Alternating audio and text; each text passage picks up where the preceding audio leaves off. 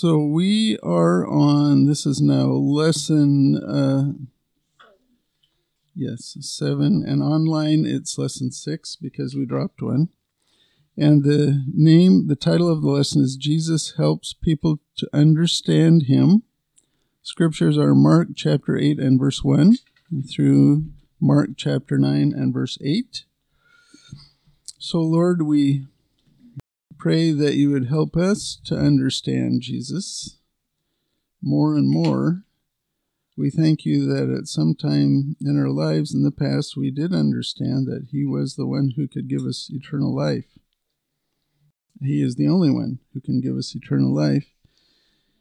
And in this lesson, he is telling people that the Messiah is both a reigning and conquering Messiah, but he's also a suffering Messiah. And he is both at once. And so people had trouble understanding that. So anyway, we just pray that we would understand Jesus and love him more. In his name we pray, amen. And we'll run into chapter 9 just a bit. So the first section is something that sounds familiar, and that's Jesus feeds 4,000. Remember back in chapter 6, he fed 5,000. So I'll start out reading that, okay? Very popular. Anyway, chapter 8, verse 1. In those days, when there was again a large crowd and they had nothing to eat, Jesus called his disciples and said to them, I feel compassion for the people, because they have remained with me now 3 days and have nothing to eat. If I send them away hungry to their homes, they will faint on the way, and some of them have come from a great distance. And his disciples answered him, Where will anyone be able to find enough bread here in this desolate place to satisfy these people? And he was asking them, How many loaves do you have? And they said 7. And he directed the people to sit down on the ground, and taking the 7 loaves, he gave thanks and broke them, and started giving them to his disciples to serve to them. And they served them to the people. They also had a few small fish, and after he had blessed them, he ordered these to be served as well. And they ate and were satisfied, and they picked up 7 large baskets full of what was left over of the broken pieces. About 4,000 were there, and he sent them away. And immediately he entered the boat with his disciples and came to the district of Dalmanutha. Okay, so this is similar, isn't it, to the feeding of the 5,000 in chapter 6. There are some differences here. Back in chapter 6, that's when Jesus told his disciples, okay, let's go and rest. And so they went across the lake, and they went to go and rest, and the crowd rushed around along the shore and met them at their place of vacation.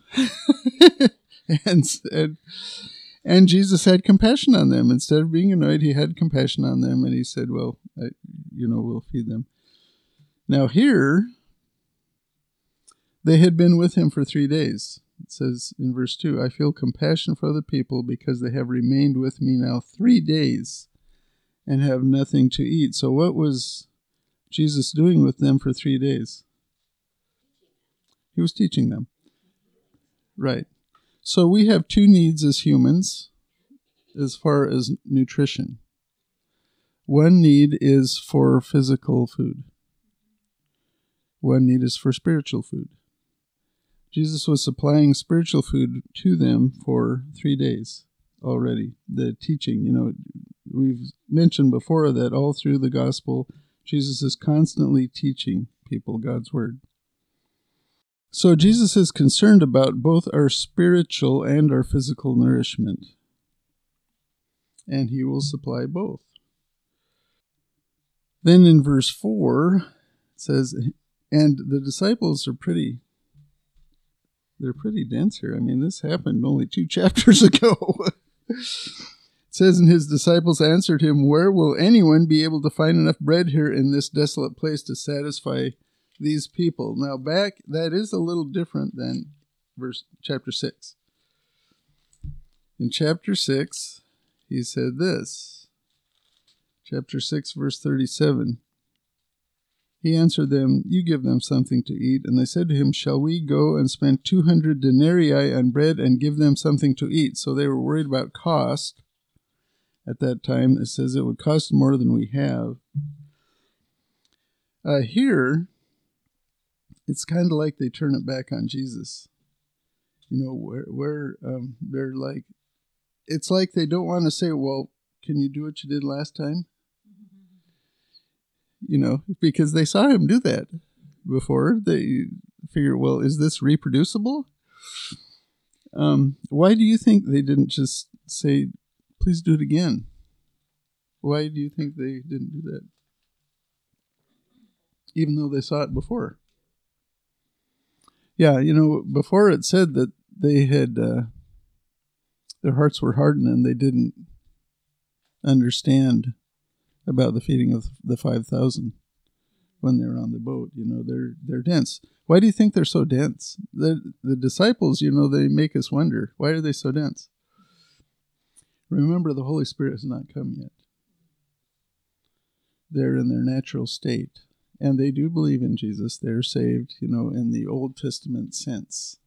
People were saved by trust in what God said in the Old Testament, but not everyone was granted the Holy Spirit. And people struggle to understand spiritual things without the Holy Spirit.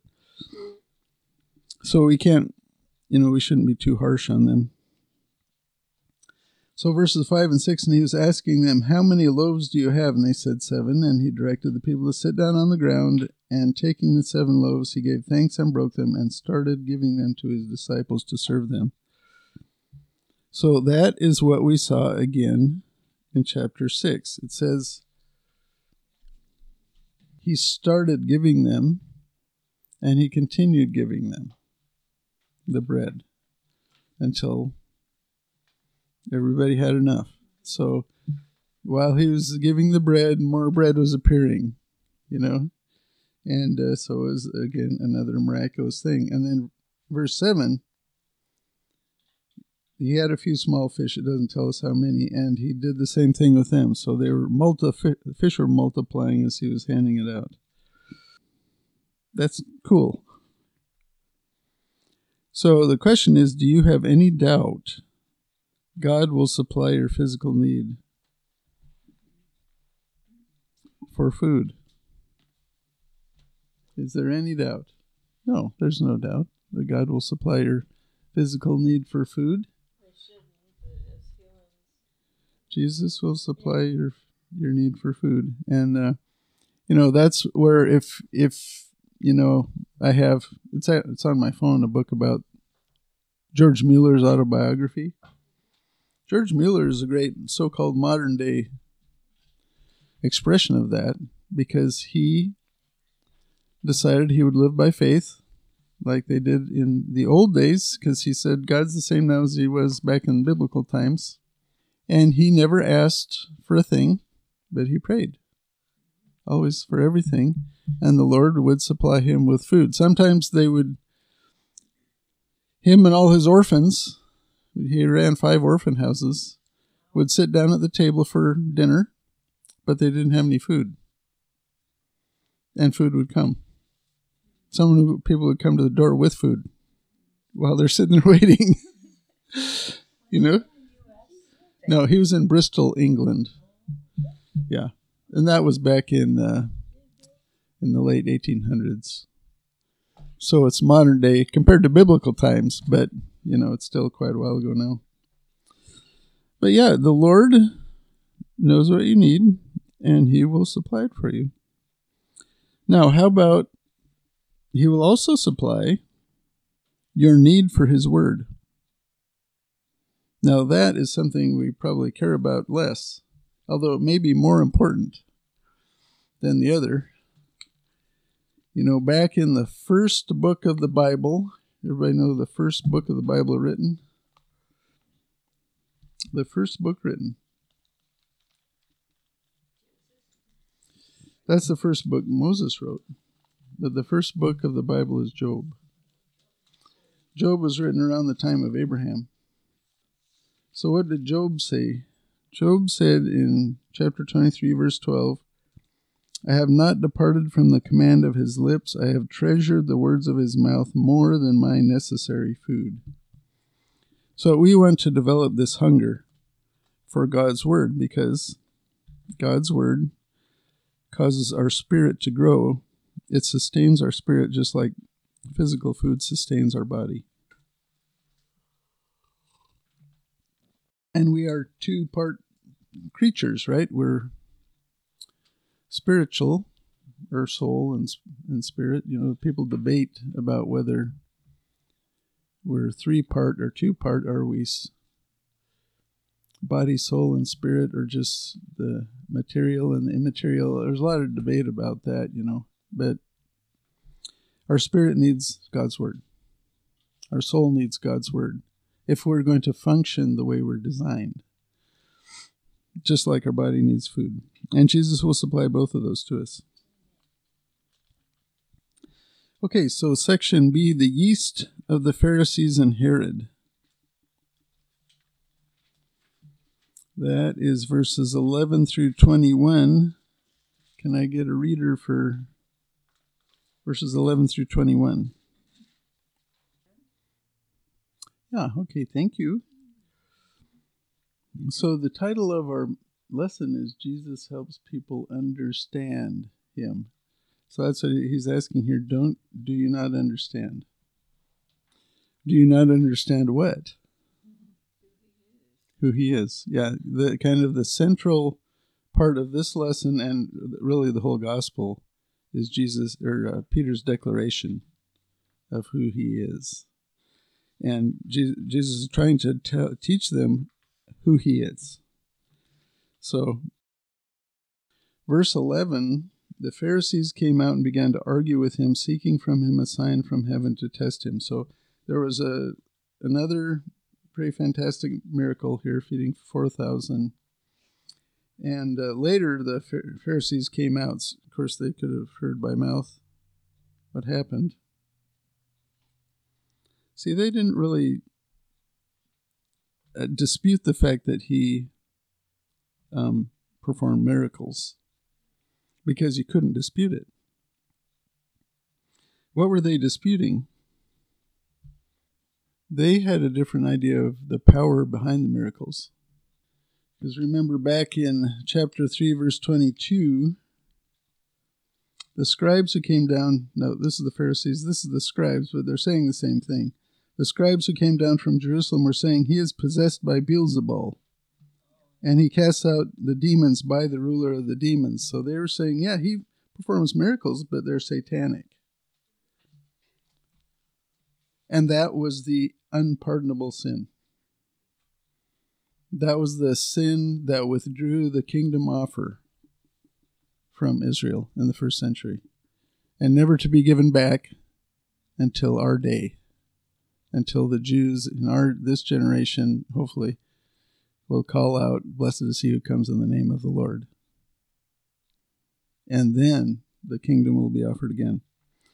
So yeah, they didn't dispute the miracles. And, in the Greek, the word for miracle is dunamis, where we get the word dynamite, power, that's a Greek word for miracle. But the Pharisees discounted their origin. They thought it was satanic, and so they wanted a sign, which is a different Greek word called Simeon.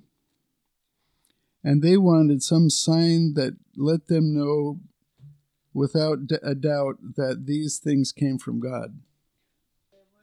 Yeah, they wanted to be sure that these things came from God. Of course, at his baptism, God's voice came out of heaven and said, this is my son, with whom I am well pleased. Okay, and that was done publicly, and I'm sure was very well known,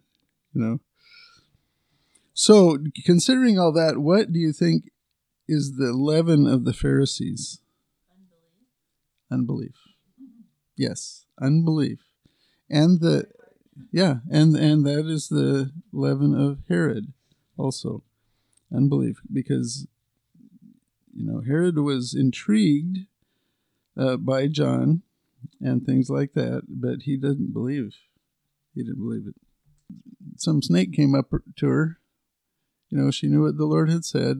The snake gave her different information, and she trusted the snake instead of God and thought, well, snake knows more than God does. So that was a boo-boo. Yeah. So, and now we understand that that miracles in and of themselves do not authenticate things as coming from God, because Satan can do miracles. Okay? So, if there's a miracle, what corresponding evidence do we need to accept it as from God? There are two things that we need when miracles are showing up. If a miracle shows up. The one is the miracle, but the other is, what is the miracle worker saying? What is he saying? If what he says is consistent with prior revelation in the Bible, that is a true prophet. That is a true miracle worker from God. And that is what Jesus was doing. He never said anything that was not biblical. He said a lot of things that were against the rules of the rabbis, because the rules of the rabbis were not biblical either. Because they made things up that discounted the law of Moses and what was prior revelation to make it easier. They did this to make it easier for them to, follow it so they could feel good about themselves, so that they could have pride in themselves, which is a sin. We know enough. To trust. That's right, to realize that he is a reliable source. And then a bit, I don't understand. Yeah, he is God and we're not, and so sometimes we can't understand him. Yeah, sometimes we cannot understand him and we need help, Yeah. But, that's our last month's memory verse. Let's see if I can do it. It was Acts 17:11. Now these were more noble-minded than those in Thessalonica, for they received the word with great eagerness, examining the scriptures daily to see whether these things were so. That is how we tell if a miracle worker is legitimate. Is what he is saying consistent? If we look in the Bible, does it agree? If it agrees, okay. If it does not agree, he is to be rejected. The Pharisees rejected him based on their false teaching, okay, which they put over the Mosaic law. And that's why they committed the unpardonable sin. So in verse 12, sighing deeply, Jesus is like, oh boy. Sighing deeply in the spirit, he said, why does this generation seek for a sign? Truly I say to you, no sign will be given to this generation. So Mark is very abbreviated in everything. I like him. But Matthew adds, in Matthew 16, it says, the Pharisees and Sadducees came up and testing Jesus, they asked him to show them a sign from heaven. But he replied to them, when it is evening, you say it will be fair weather, for the sky is red, and in the morning there will be a storm. Today, for the sky is red and threatening. Do you know how to discern the appearance of the sky, but cannot discern the signs of the times? An evil and adulterous generation seeks after a sign, and a sign will not be given it except the sign of Jonah. And he left them and went away. Of course, Jonah was 3 days in the fish. Jesus will be 3 days in the earth and be resurrected. That is the sign of Jonah. And that fulfills Psalm 16:10. Psalm 16:10. Psalm 16:10 is a prophecy of the resurrection of the Messiah. It says, "For you will not abandon my soul to Sheol, nor will you allow your Holy One to undergo decay." So he would be dead for 3 days, not long enough to rot, and then he would come back. So in verse 15, because the disciples had forgotten to take more bread, they just had one loaf. It says, "And he was giving orders to them, saying, 'Watch out, beware of the leaven of the Pharisees and the leaven of Herod.' And he thought he was chiding them for not bringing enough bread with them." So they were thinking about physical things when he was thinking about spiritual things. In the Bible, what does leaven represent? Usually it represents sin. Leaven represents sin. That's why the Passover, they were to cleanse every bit of leaven from their houses and things like that as a sign of, getting rid of sin. Getting rid of sin. Leaven is a symbolic of sin. So the leaven of the Pharisees and the leaven of Herod is this prejudged unbelief. They do not look at the evidence. They decide ahead of time, and then they look for evidence for what they want to confirm. And they ignore the evidence that denies what they believe or don't believe. So, but the disciples didn't get it. They began to discuss with one another the fact that they had no bread, and they forgot. I can totally, I do stuff like that all the time. Yeah. So, so anyway, Jesus is warning against a settled unbelief that miracles will not fix. Leaven is evil or sin. So what we want to know, and as we move more closely to the tribulation period, supernatural activity will increase in our world. And people will have to decide, is this from God or is this from something other than God? So that is how you decide. If there is something miraculous and there is a message associated with it, the message must be consistent with biblical revelation. Then it's from God. But there will be multiple deception. There is already a lot of deception in the world. The news media frequently misrepresents what's happening to push a narrative, because they want us all to have worldwide socialism right now. And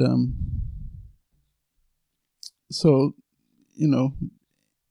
the stuff that they push, climate change, is not biblical. From Genesis 8:22, we know that the climate cold and hot, will fluctuate back and forth. Has nothing to do with humans. This thing they're pushing about transgenderism and homosexuality is not biblical. The push for socialism itself is not biblical. God is a capitalist. He believes in private property. And so, much of what is pushed through the news and the liberal media and even the liberal churches is not biblical. Yeah, no. And so, that's kind of the promotion of occultism. So, but supernatural activity will happen. I personally believe, people talk about UFOs and things like that. UFOs, since around isn't it interesting that UFOs have come into fruition since the formation of the nation of Israel? Around the late 1940s. Sightings of UFOs. And I've heard people say, well, Satan knows that when Israel's formed, that means time is short. And he's ramping up things. Because I think UFOs are real. I do not think they're little green men. I think they're demonic manifestations. And so because Satan is the prince of the power of the air, is he not? Yeah, and I think, probably, this is speculation from me, but when the rapture happens, that will be used for a reason, for the disappearance of all these people. Yeah, and people will believe it. That's what I think. Because they have to come up with something. People have disappeared. Where did everybody go? They'll have to have a reason, and I think that will be a good reason. And it's interesting now that even the government itself is having hearings on UFOs, saying there are UFOs. They're reported by Air Force pilots, things like this. So that is supernatural activity in our world today. Now, there's no message associated with that. We hear no message from these UFOs, But there will be supernatural activity associated with messages also, especially in the tribulation period. That's why we put on the armor of God. The armor of God is protective against those things. Okay, so section C, a blind man and Peter. So in verses 16 through 17 of chapter 8, Jesus is chiding them. He asks them, do you have a hardened heart? Do you have eyes and not see and ears and not hear? And then he said, twice he multiplied physical bread. So he's saying, please understand, you don't have to worry about your food when I'm with you. I can give it to you. You don't have to worry about it. So he's trying to teach them who he is. Okay, so a blind man and Peter. This is verse 22 through 30. And I'll go ahead and read that one. And they came to Bethsaida, and they brought a blind man to Jesus and implored him to touch him. Taking the blind man by the hand, he brought him out of the village, and after spitting on his eyes and laying his hands on him, he asked him, do you see anything? And he looked up and said, I see men, for I see them like trees walking around. Then again he laid his hands on his eyes, and he looked intently and was restored and began to see everything clearly. And he sent him to his home, saying, do not even enter the village. Jesus went out along with his disciples to the villages of Caesarea Philippi. And on the way he questioned his disciples, saying to them, who do people say that I am? They told him, saying, John the Baptist, and others say Elijah, but others one of the prophets. And he continued by questioning them, but who do you say that I am? Peter answered and said to him, you are the Christ. And he warned them to tell no one about him. Okay, so Bethsaida now is on the northeast Sea of Galilee. He goes back and forth across the Sea of Galilee all the time, doesn't he? Just back and forth. They brought a blind man to him, which is interesting because Jesus just said, do you have eyes and you don't see? And then they bring a blind man to him. And verse 23, taking the blind man by the hand, he brought him out of the village. So most of his miracles he did in public.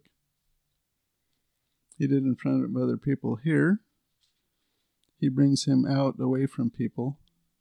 He brought him out of the village. The commentaries that I have said that he wanted to establish a connection with him. This is rare that he did not heal in a crowd. And this is the only place where Jesus does a two-step miracle. Most of the time, people just touch his clothes and they're totally healed. Or he just snaps his finger and they're totally healed. Here it's a two-step thing. And the commentaries, and I don't know, but it seems reasonable, are saying Jesus is making a point concerning the disciples here, that their learning is slow, as far as understanding what's going on.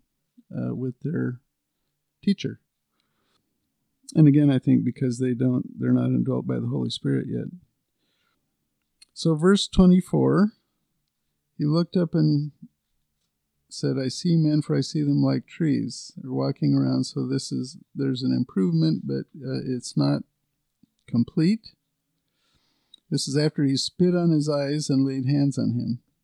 And then, what's interesting is that Jesus asked him, do you see anything? Like he's checking. We never see that in other places. He just does it. Sometimes he'll do it from miles away. So I'm not sure what's happening here, but it's unusual. And then verse 25, then again he laid his hands on his eyes, and he looked intently and was restored and began to see everything clearly. So the healing was again complete, even though it was a two-step process this time. And Jesus, as he's done many times before, sends him home in secret. It says, and he sent him to his home, saying, do not even enter the village, just go home. So why do you think he did this?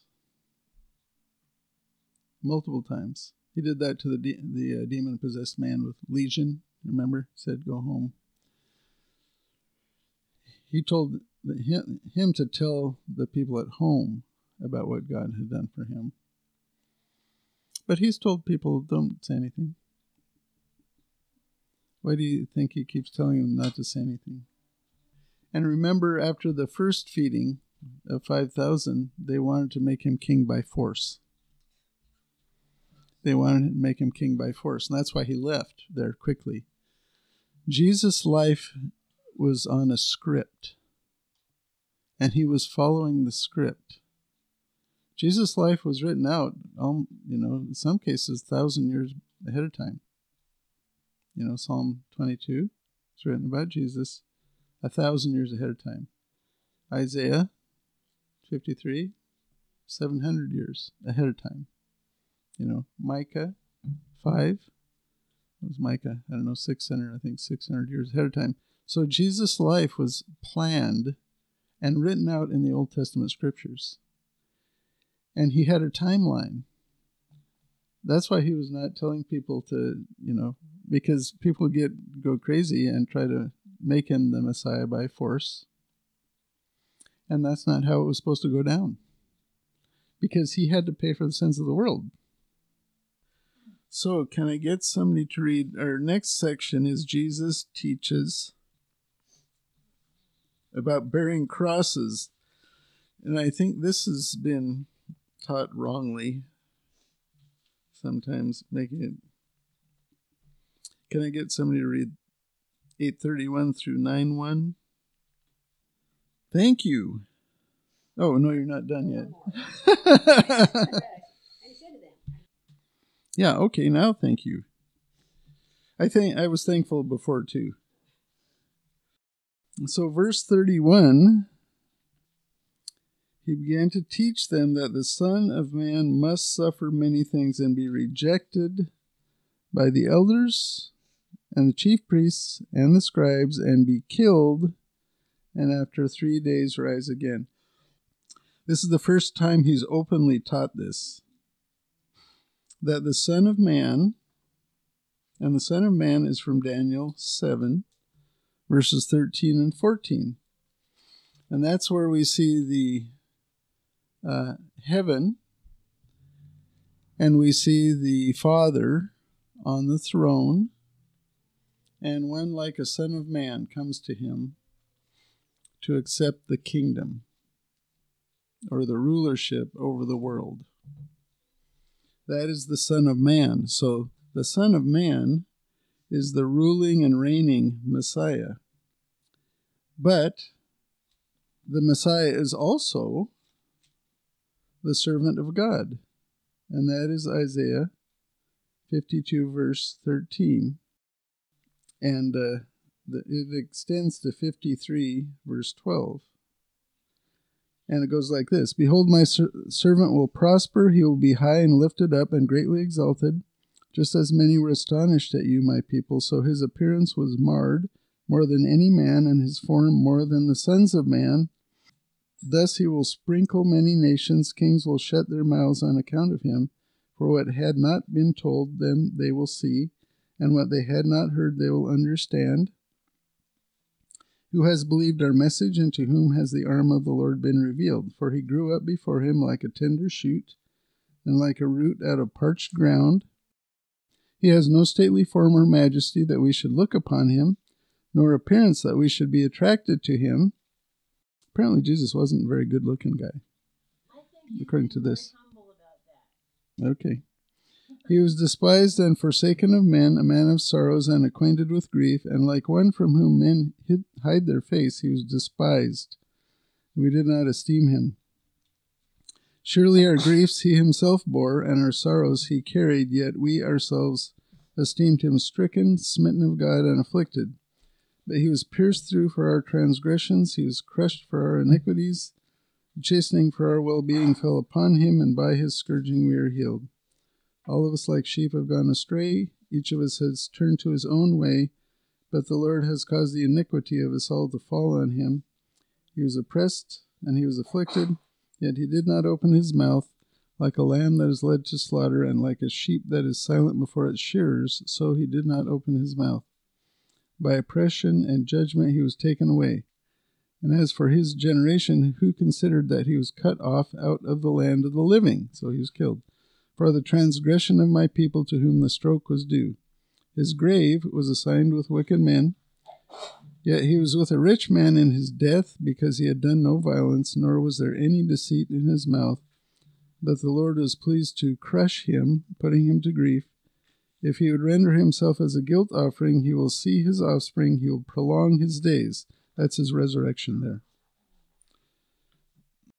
And the good pleasure of the Lord will prosper in his hand. As a result of the anguish of his soul, he will see it and be satisfied by his knowledge. The righteous one, my servant, will justify the many, as he will bear their iniquities. Therefore I will allot him a portion with the great, and he will divide the booty with the strong, because he poured out himself to death, was numbered with the transgressors. Yet he himself bore the sin of many and interceded for the transgressors. So I wanted to read that whole thing, but Jesus is both. He's the sacrifice for sin, and he is the ruling conqueror. And all that they were focused on was the ruling conqueror. And so here Jesus is teaching them that he will be killed. He will be, this is going to happen. And then Peter goes from, Jesus told him in Matthew that this knowledge that he was the Christ came from God the Father to Peter. And in verse 32 it says, he was stating the matter plainly that he would die, and Peter took him aside and began to rebuke him. So Peter just said Jesus is the Christ. What is the Christ? The Christ is the God-man.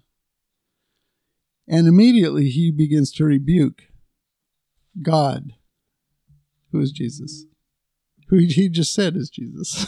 He said Jesus is God. And then he rebukes him. Talk about arrogant, And what did Jesus say? Get behind me, Satan. Now, can believers be used by Satan? Can believers be used by Satan? Peter just was. Oh, yeah. I'm sure we all have. Yeah. Yes, we can be used by Satan. We can be used by the demonic powers when we operate in the flesh. That is what Peter is doing here. He wanted the reigning Messiah, and he wanted him right now. And he says, no, that can't happen to you, because we want to be ruling over Rome. That's what he wanted. That's from the flesh. Jesus says no, otherwise there would be no sacrifice for sin. You'd have to pay for your own sin. Yeah, I'm sure Jesus wanted to do that. Well, he did. I'm sure he did startle him when he said, get behind me, Satan.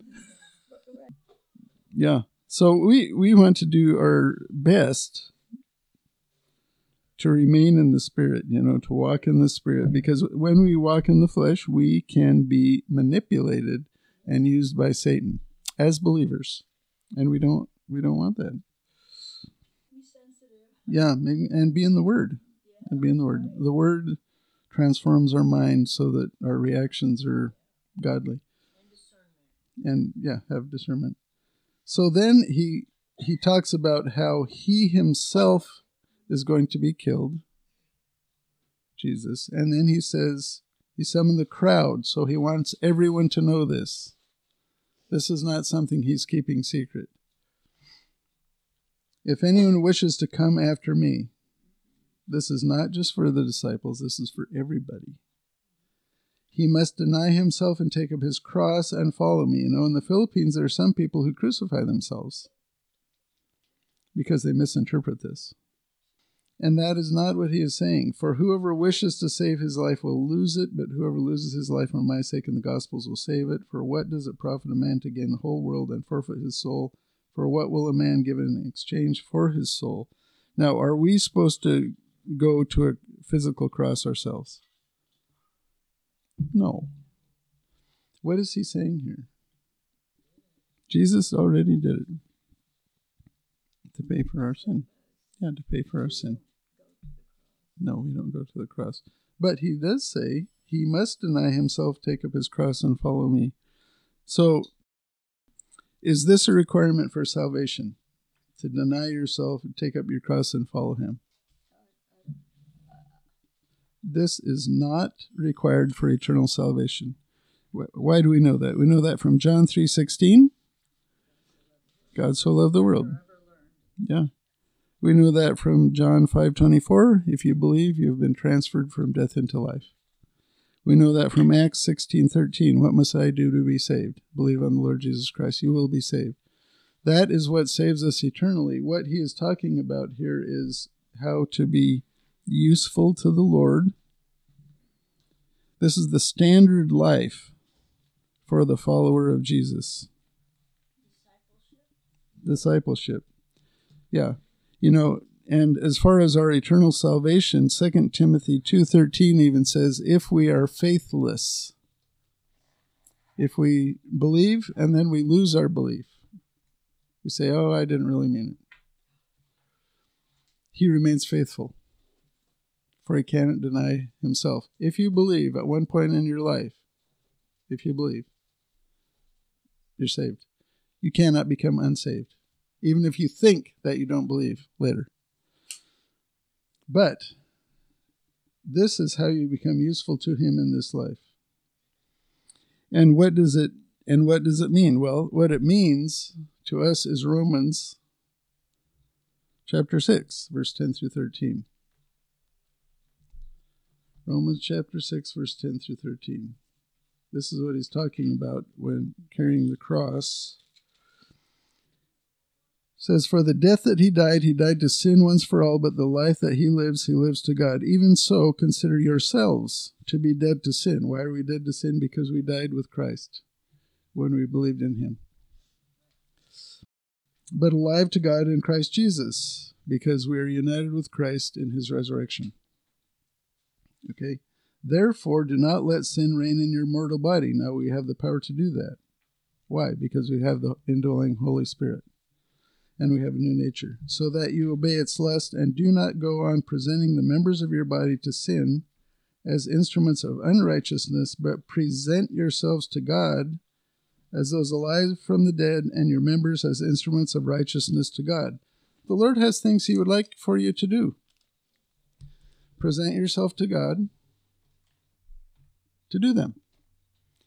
Instead of going with your flesh, which is your own selfishness.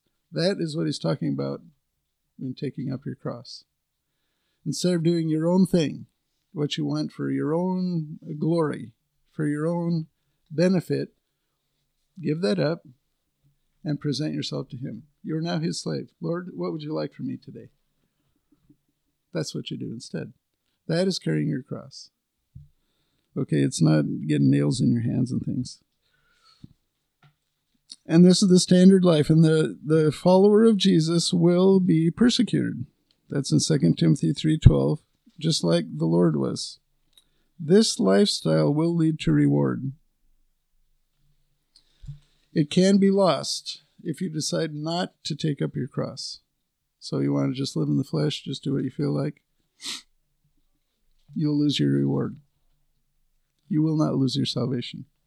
Okay, so I'm just going to read this last section, which is 9:2 through 8, which is the transfiguration.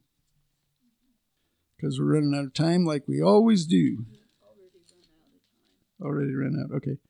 6 days later, Jesus took with him Peter, James, and John, and brought them up on a high mountain by themselves, and he was transfigured before them, and his garments became radiant and exceedingly white, as no launderer on earth can whiten them. Elijah appeared to them along with Moses, and they were talking with Jesus. Peter said to Jesus, "Rabbi, it is good for us to be here. Let us make 3 tabernacles, one for you, one for Moses, and one for Elijah." For he did not know what to answer, for they became terrified. And a cloud formed, overshadowing them, and a voice came out of the cloud, "This is my beloved Son, listen to him." All at once they looked around and saw no one with them any more except Jesus alone. So, Lord, we thank you for this lesson, and we pray that you would help us to listen to you. In Jesus' name, amen.